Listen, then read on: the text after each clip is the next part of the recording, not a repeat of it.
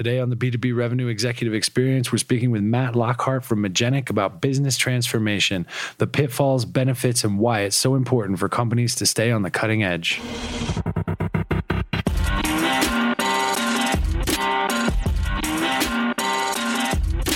You're listening to the B2B Revenue Executive Experience, a podcast dedicated to helping executives train their sales and marketing teams to optimize growth. Whether you're looking for techniques and strategies or tools and resources, you've come to the right place. Let's accelerate your growth in 3, 2, 1. Welcome, everyone. I'm your host, Chad Sanderson, and today we're going to be tackling the topic of business transformation. It's one that shows up a lot in the press. We're hearing a lot of people talk about it. Many of us probably know organizations that are undergoing or tackling these types of transformative initiatives, and it's not necessarily an easy thing to accomplish, especially when really to stay competitive today, you have to instill that acceptance of change and transformation into the DNA of the company. We're lucky enough to have with us Matt Lockhart, an executive from Magenic, who's going to talk to us about how he's been enabling companies and Magenic has been enabling companies to do transformation in a successful way.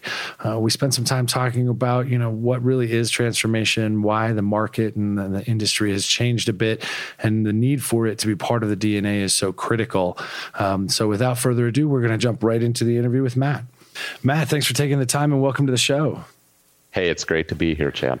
So we have a standard question we ask every guest at the beginning of the show to talk about, get to know you a little bit better and talk about kind of a defining moment in your life or career that either changed the trajectory of where you were headed or gave you a lesson you learned from. We'd love to have you share that with the guests so we get a better sense of who you are and where you came from and where you're headed.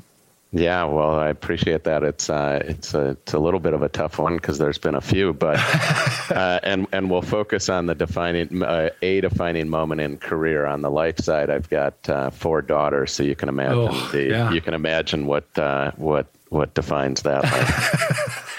On the career side, so I've been with this firm for, over 2 decades, right? And as you can imagine, I've seen quite a bit of change. And one of the things that was, really distinct is we had this sort of very distributed regional model where it was almost as though we had sort of kind of franchisee organizations out and about around the country.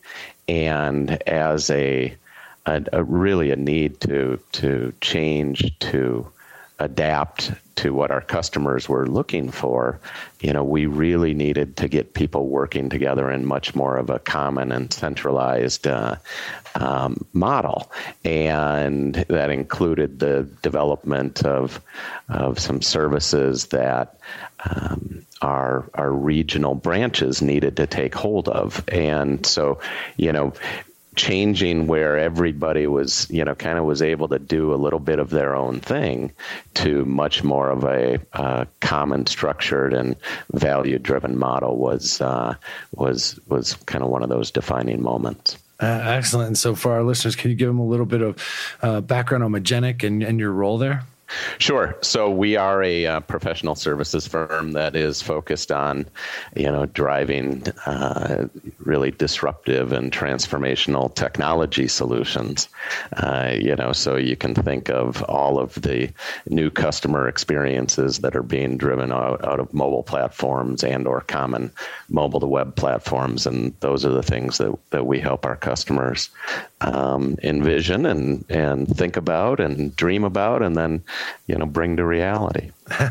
And your role in the organization? Yeah. So I've been with the firm since we were all of, about 8 people, and we've got around 1,000 people now. And, my role has always been involved in the growth of the business, either in, growing markets and or growing capabilities. Currently, my role is the Vice President of Strategy and Business Development. Excellent. Excellent. Today we wanted to focus on transformation, creating a transformation culture, how it happens, and really what the business results can be. It's a big topic these days, right? There's no lack of approaches to it, but I'd love to get your kind of definition and context of it for our listeners before we dive deeper. Yeah, I'm sure all of us have been reading and seeing and in the press and or the trade regs that, you know, everything is all about transformation, as though this is a new subject, and it's not. You know, change is perpetual. You know, I think that what we have seen more recently in the last, probably the last decade, is the pace of change and the pace of transformation is really going faster than ever, right? And it is driven by our digital culture and, you know, by customers' demand of advancement and in the services and how we all interact. You know, there's an immediacy of things, and you know, if you don't have the sort of the next greatest experience, or at least an experience that is on par with somebody else, it's so easy to change to, you know, for customers to change who they're working with. And so that is really driven this need for organizations to understand that, boy, you can't, you know, sort of set it and forget it anymore. You're constantly evolving. And those organizations that are, you know, improving at that and improving their capabilities around transforming are those organizations that are winning today. Well, and you said, you know, it seems like everybody talks about it like it's something new, but it's definitely, I mean, something that's been going on forever. I'm curious though, have you noticed that it seems like things like customers want to move faster than they did before? And is that, like, I'm getting older. I won't say anything. You're a guest. I won't say anything. I'm getting older. We've been doing this a while. I'm noticing that perhaps my perception of time is different. And it just feels like customers want to move so fast that they're not paying attention to the basics. Is that something you're seeing as well? Well, I think so. I think that, you know, one of the other perspectives is that, you know, change and transformation, in the past was more of an inside out, right, mentality. It's like somebody, you know, from the inside recognized. And now it's much more of an outside in, where customers are demanding that transformation, and they're demanding it now. And so that is putting a different kind of time pressure on things. Now, if it's reactionary, you know, that's where those, you know, decisions that, you know, sometimes are questionable and or, you know, they need to go back in and rethink them occur. If change is accepted and transformation is accepted as this sort of ongoing paradigm, you know, then I think it can be managed, and those decisions are, you know, are better met to the customer demand as well as the organization's ability to succeed. And as we were prepping for the show and talking about the transformation and where it starts, you know, you mentioned really needing to understand the motivation to change as kind of the starting point. In your experience, what are some of the largest motivators you're seeing today for organizations to change it? And are they aware of their own motivations to change, or is it more reactionary than anything else? Well, I personally see both, right? There's both positive as well as kind of negative incentives. There's the fear. Wow, I'm really in trouble and I'm losing market share, or I'm losing customers, or et cetera, et cetera. Or, you know, sometimes what we see is in some senses kind of that irrational fear, where they're going, well, you know, look at what happened to Blockbuster. They got disrupted and we could get disrupted too, like that. Yet they really haven't gone out to the market and to their customers to understand what they want, right? And then there's the sort of more positive things, where those firms that have gotten closer to their customers, they're better understanding the experience. They're accepting the fact that you know, there's limitations that exist currently, but there's roadmaps and opportunities to transform and really take hold of the values that they've built up, the foundational capabilities and values that they have, and have a nice, you know, long run. Yeah, and we've seen, I mean, both of us have seen those transformation initiatives, fail. A lot of them, struggle to break down those silos or get closer to the customer. I'm curious, in the work that you guys have done, have you seen any early key indicators for those types of initiatives that might indicate larger chance of long-term success? Yeah, it's interesting. Chad, I'm sure we all see the kind of trade rags or the analyst and Gartner had this term, the bimodal organization, right? And yet, truly there is a need for vision and obviously funding and et cetera, which are really, kind of top level executive responsibilities. But what I've seen is that until you see the movement, that sort of grassroots movement, some would say it's the volunteers that really drive change, because everybody's, got their day job and or everybody's comfortable doing the things that they're doing today, and or they see how they are, or, what their firm's values are as being just fine. But until people sort of get out on their skis a little bit and get comfortable with trying things that are new, and what we've seen is that's really happens at that grassroots level. And so when you see people starting to kind of look around the corner and going, hey, what's going on there? And I've got some thoughts. And have you guys thought of doing this? And that really happens at that grassroots level. And when you see those things happening, that is, that's a real positive indication that you're down the track. And so organizations have to be able to get the entire entity over time to embrace change, right? To be willing to do it. Everybody's scared to death of it. So I'm curious, at an organizational level, have you seen things that companies are doing that are effective at helping the organization as a whole embrace change? Or is it really that dichotomy of we've got the funding and the vision, and now we just need some volunteers to kind of get the momentum going? Well, I think that there needs to be a recognition that it's hard, right? That there is failure. That common term of, fail fast. But there is some level of truth to it, where you got to recognize that enabling this sort of organic transformation means that you're not quite exactly sure of the path that you're going to be on, right? I mean, there's going to be some bumps, and there's going to be some whines, and being okay with that. And I think that another piece is the investment there's clearly investment in dollars that enable it, but there needs to be an investment in time. And time equals money as well, where you're giving people the opportunity and you're giving them some space to try things out. Now, I had the opportunity to chat with an individual who was responsible for transformation at an organization. As I mentioned, we're 1,000 people, and, I find it hard enough within our organization, but he's driving change across an organization that is literally hundreds of thousands of people. And, that blew my mind. And I'm like, what in the world? How don't you, roll up into a ball and start crying when you think about that? And he said, look, it happens, one piece at a time. So you take one team, and then the next team, and the next team, and the next team.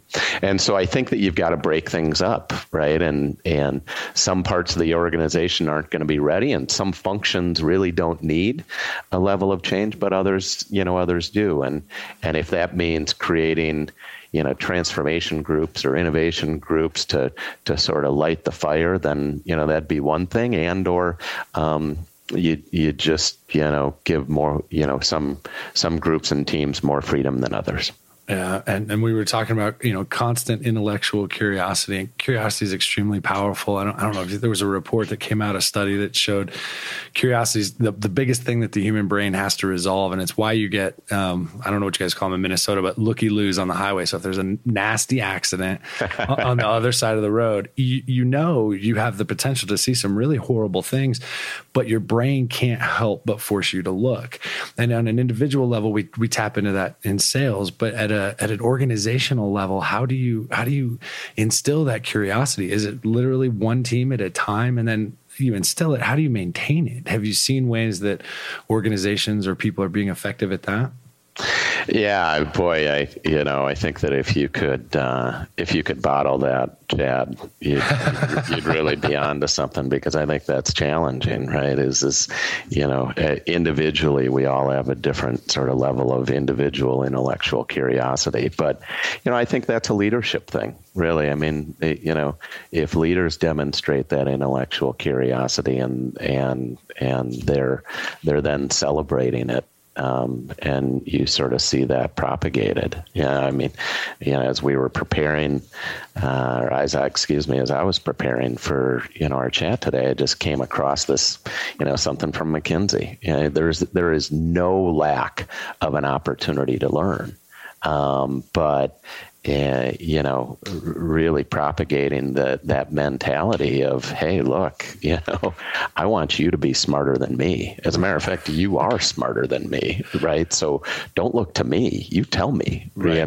And because those people that are closest, closer to customers, and sort of see those opportunities to increase value or do something better that is going to create a better experience, those are your opportunities for innovation, and learning from them is really some magic. And it's one of those things that I've always struggled with when we work with clients or teach sales teams, that concept of that continual self-improvement, right? That I don't typically call it curiosity in class, but that's what we're talking about. It's like you need to constantly be learning in order to be able to engage with your buyers in the right way, to bring value to the conversation. That takes time. It takes an awareness and a willingness to do it. And I just see so many sales reps that don't do it. They fall back to, hey, this is a service we provide, or these are the features and functions. It's like take some time, understand how the entire landscape is going, keep educating yourself. And I don't know how you instill that in the sales team. I think the leadership angle is a great one. Maybe I should end up spending more time with the sales leadership than I have been. But when we look at transformation, we've been looking at the organizational level. Let's look at just sales and marketing for a second. Sure, absolutely. The buyer landscape's changed. You know this. We've talked about this before, right? It's gotten a little more demanding, especially in B2B, because they're bringing their B2C expectations to the B2B buying process, right? And they demand value. They want to be collaborated with. And so when it comes to just sales transformation or marketing transformation, are the hurdles for that specific type of organization different from your perspective than, say, the global organizational hurdles? And if they are different, why do you think that is? Yeah, I think that it is probably more challenging because, you're dealing, you're really needing to align a greater group of stakeholders. And if it's in the context of transformation and change, right, and working differently and or meeting customers differently, then you've got a bigger group of stakeholders who really have their ideas in mind, and you're needing to meet those stakeholders with your own organization's stakeholders, and so there's just a greater degree of adaptability that is needed. And I think that going back to sort of that last subject that we were talking about, and you go, well, how do you meet that? Well, you got to know your customers better than ever, right? And that takes that, again, that's that uptick in curiosity, right? That can give, an individual salesperson the leg up over somebody else, right? So, if they know that customers, how they think, right? How they have thought traditionally, what their values and or gaps are in the marketplace, well, they're in a much better position to facilitate a discussion. And it's not, we know this, Chad, it's not pitching and praying. It's not throwing up on a whiteboard that succeeds anymore, right? It's facilitating a discussion and being part of that discussion, and then having values, right? And value either from services or products that are part and parcel to that discussion. I'm totally stealing the pitch and pray. I hadn't heard that in a very long time. So I'm going to bring that one back. Hey, it still holds true, right? It does. I mean, you see a lot of sales reps and sales, revenue execs are all about the now, because that's, they're on the numbers, they got quotas, they got to hit. And some of this is a little bit more nuanced, I think, than it used to be, just because of the education level of the customers. And I don't know, I've seen a lot of sales reps and a lot of marketing people fall back on, well, hey, I know I drank the Kool-Aid when I did my onboarding, and I love the company I work for, and everybody should love it. And that switch to, really trying to look at things from the buyer's perspective, sales reps have been struggling with this for years. And I think today it becomes even more critical in order to have that type of collaborative interaction with your customers. And I'm not 100% sure that most sales execs have totally embraced that or realized the importance of that. You still see kind of that sprint for the goal line type of mentality, which, yes, we got to produce the numbers. That's what sales is there for. But I think the way it happens, and if they really want to get transformative in their sales organizations, they're going to have to look at the way their organization is perceived by the buyers they're interacting with. Is that a fair perspective? Oh, I think so. I mean, it's great. And we love our team members who have, a great deal, spirit and passion for our capabilities. And, that's critical, right? Because you got to get up and still hear a lot of no's every day. Right? Yeah. But, and that's part of the deal. But combining, we talk a little bit internally about, working with those customers that get it, right? That get us and right. We get them. And you see the opportunity and obviously in a services organization, I think that's inherently more valuable because, ultimately it's you're creating value out of intangibles.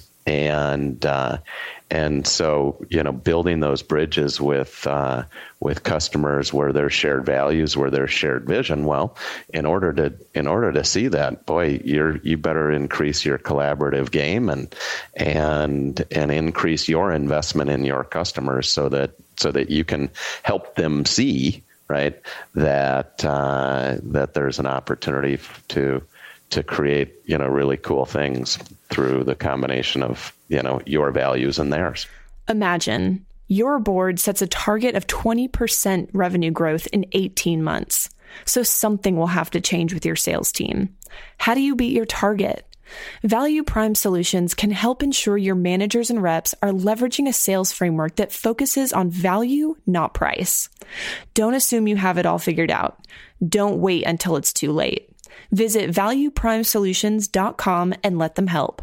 Alignment is critical. I think even internally, as they're working on transformation, breaking down those silos and creating better alignment internally. And I think it's just as critical to create it with the customers. Now at Magenic, you guys have been growing. You have a great reputation, especially in a market. I spent the last 10 years in that market, especially in a market that was going through consolidation and all types of things. So I'm kind of curious, what strategies and tactics have you developed or found that you would advise other revenue executives to employ to inspire the type of sales behavior and change that has been successful for you guys at Magenic? Yeah, well, I mean, I think that this kind of goes back to what we were talking about earlier is having a healthy sense of paranoia that you're always falling behind. Right, in terms of your capabilities and or your approaches with customers, and so constantly looking for opportunities to improve, and that can be in your service models, that can be in your capabilities, that can be in your products. Right, for product development firms, they have been constantly improving. And those that don't go away, and so. I think that the key for revenue executives is to recognize that they've got a role in that, right? Again, because they're closest to the customers, and those revenue executives that recognize that change piece is hard, right? and invest in it, right? And really make that part of their problem. are the most successful, and those that kind of are always looking back and going, "Where's my new stuff?" Right? What do you Hey, I don't have something. Then they're not buying into their opportunity to affect transformation. And just out of curiosity, so we've seen, I was talking to Gabe Larson from Inside Sales, and we were talking about the rise of the CRO role and how it seems to be kind of a combination of that sales and marketing in an attempt to, understand or get closer to the buyer and infuse that inside of their organizations. I'd be real curious to hear your take on that role, that chief revenue officer role, and kind of where you've seen it be the most successful and what it looks like.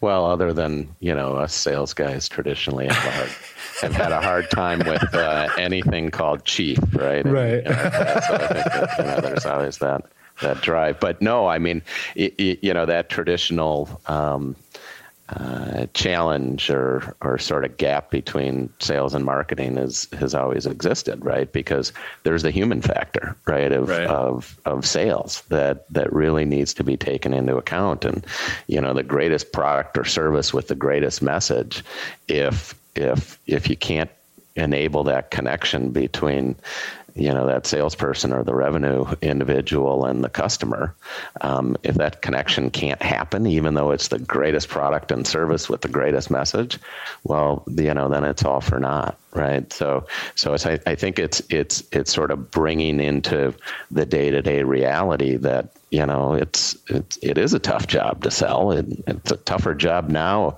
to sell in technology and services than I think it ever has been. And, bringing that human factor, I think, is a key opportunity of that chief revenue officer.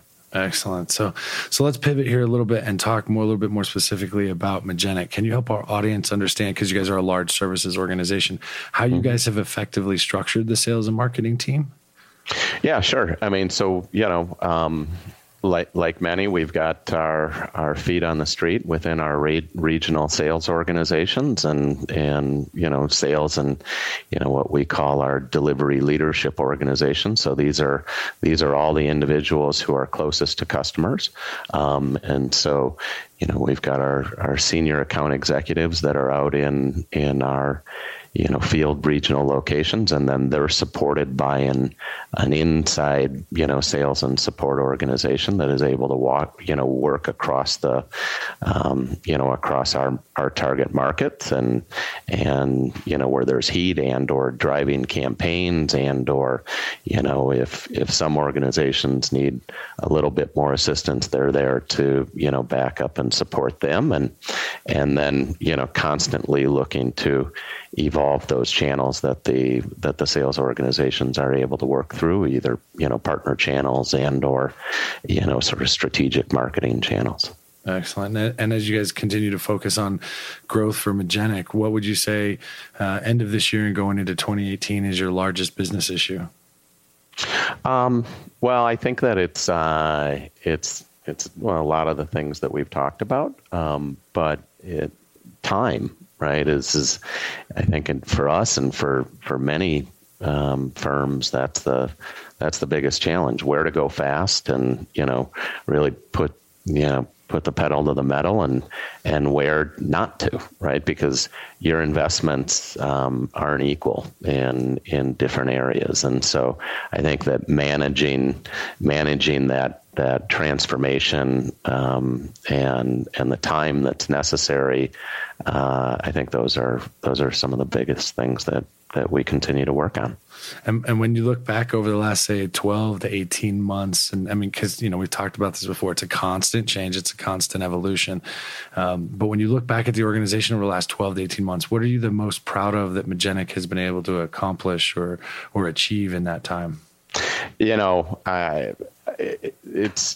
I've been with the firm for 21 years, and it's the same answer.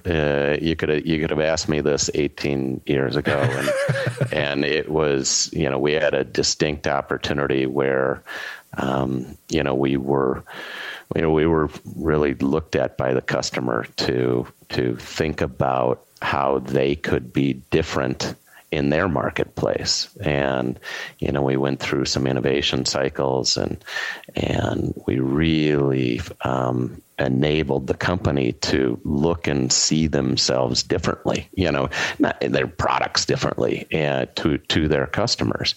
And, I can remember, one of our team members, she passed along an email in which the customer said, look, I view you guys as a partner in my organization. And so to see the eyes, go wide, with our customers and with our team members, working together and having a great time and, doing some great things. That's pretty cool. Excellent. And totally off the wall question, just based on something that jogged my memory here.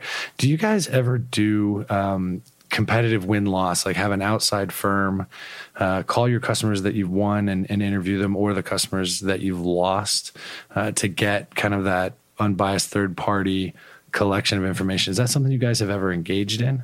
Yeah, we have. Quite honestly, we probably don't do it enough. But, because I think that this is something that could be done, really every year, because you learn so much. But we probably, it's probably every 3 years or so that we do it. And I do think that it's really important to get that outsider involved. So you're sort of getting that independent, unbiased, feedback. And, the last time that we did, there were some things that hurt a little bit, right? Because how we viewed ourselves and how, some of our customers viewed us was a little different. And it really did set up the opportunity for us to then go, okay, well, hey, we can make improvements. We can be better and we can be different. And that doesn't mean that what we're doing today is bad, because what we're doing today is great, but you can always approach your customers in a better fashion and or do more for them. And I think that's what you really learn. And it, forces the leaders and the executives to be open and really can. I think what we've seen is that it really does spark that opportunity for transformation.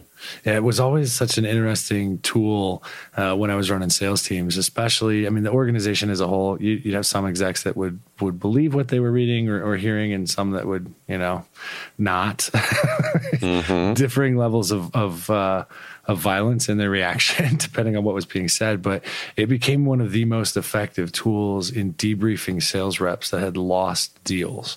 And you're right, it's uncomfortable. I remember the first time I went through one. It's not fun. You're basically getting told everything you did wrong. And if you're not in the right mindset to accept that and internalize that, and then implement the behavioral change as an individual, you're given an opportunity to succeed here with the feedback. And if you can approach it the right way, I think it can really contribute to success. I was curious if you guys had run into that or used it before. So I appreciate. Yeah, well, and it enables, if you don't enable that sort of culture of openness, right, and acceptance, and none of us has all of this, completely figured out, then it can be kind of an ugly thing. But I don't know what you've seen. The other side to that is that there's a number of team members, once the reports come in and they kind of look back and they go, I told you so. I've been telling you this for a little while. Yeah. So it's fun to see that as well. It's like any relationship. My wife's always like, so I just told you that for 3 weeks and you weren't listening to me and you asked your buddy. And now all of a sudden it's real. Yeah. You say, you told me what? Yeah. What? I wasn't. Now we're back to talking about my selective listening. Okay. Yeah, got it. All right. So let's change direction a little bit here. I ask all of our guests kind of 2 standard questions towards the end of each show.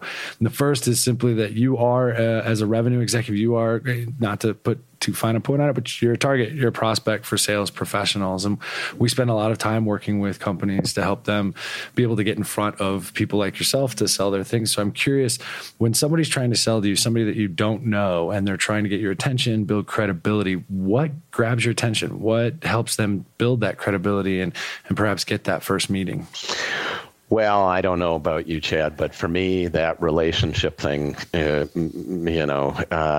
really matters. And so, because we do get hit a lot. Right? And we're getting hit from all directions. Sure. And so, we get really good at putting that filter on and going, well, none of this matters. Right. But when a friend or a trusted associate or a colleague says, hey, Matt, I know you well enough to know that this is something that you might want to give, 10 minutes to, boy, that really does matter. And so finding, it's sort of like, one of those maze games and finding the path where, you can build that relationship, through somebody or through a connection. I think that, at least for me, that's really important. Excellent. And so last question we ask is for an acceleration insight. So if you're thinking about sales and marketing professionals, you could give them one piece of advice that you think would make them more effective, more able to hit their targets and succeed. What would that be and why? Well, I mean, I think that I personally, we talked about this, I think, when we were together last, Chad, that you can't teach hard work, and that's always got to be there. But if you incorporate some of that constant learning, and the one thing that I would encourage is read something new every day. Read one new thing every day. It doesn't take long. Get up in the morning, spend 10 minutes, read something new, and then, write a note or two about it. Right. And then all of a sudden it becomes, part of you and part of your repertoire, and you're more insightful, you're more interesting, and more people are going to want to spend time with you. Perfect. Matt, if a listener's interested in talking more about the topics we touched on today, what's the best way to get in touch with you? Yeah, absolutely. And love to. I'm in constant learning, and that comes, more through people and dialogues like this than anything else. But, Matt L, MATTL at Magenic, MAGENIC.com. Excellent. Well, I can't thank you enough for the time today. It's been great having you on the show. Hey, really appreciate the opportunity, Chad. All right, everyone, that does it for this episode. Please check us out at b2brevexec.com. Share the episode with your friends, families, coworkers. If you like what you hear, drop us a review on iTunes. We do use those to determine what types of guests we bring on for you guys to listen to. And until next time, we at Value Prime Solutions wish you all nothing but the greatest success. You've been listening to the B2B Revenue Executive Experience. To ensure that you never miss an episode, subscribe to the show in iTunes or your favorite podcast player. Thank you so much for listening. Until next time.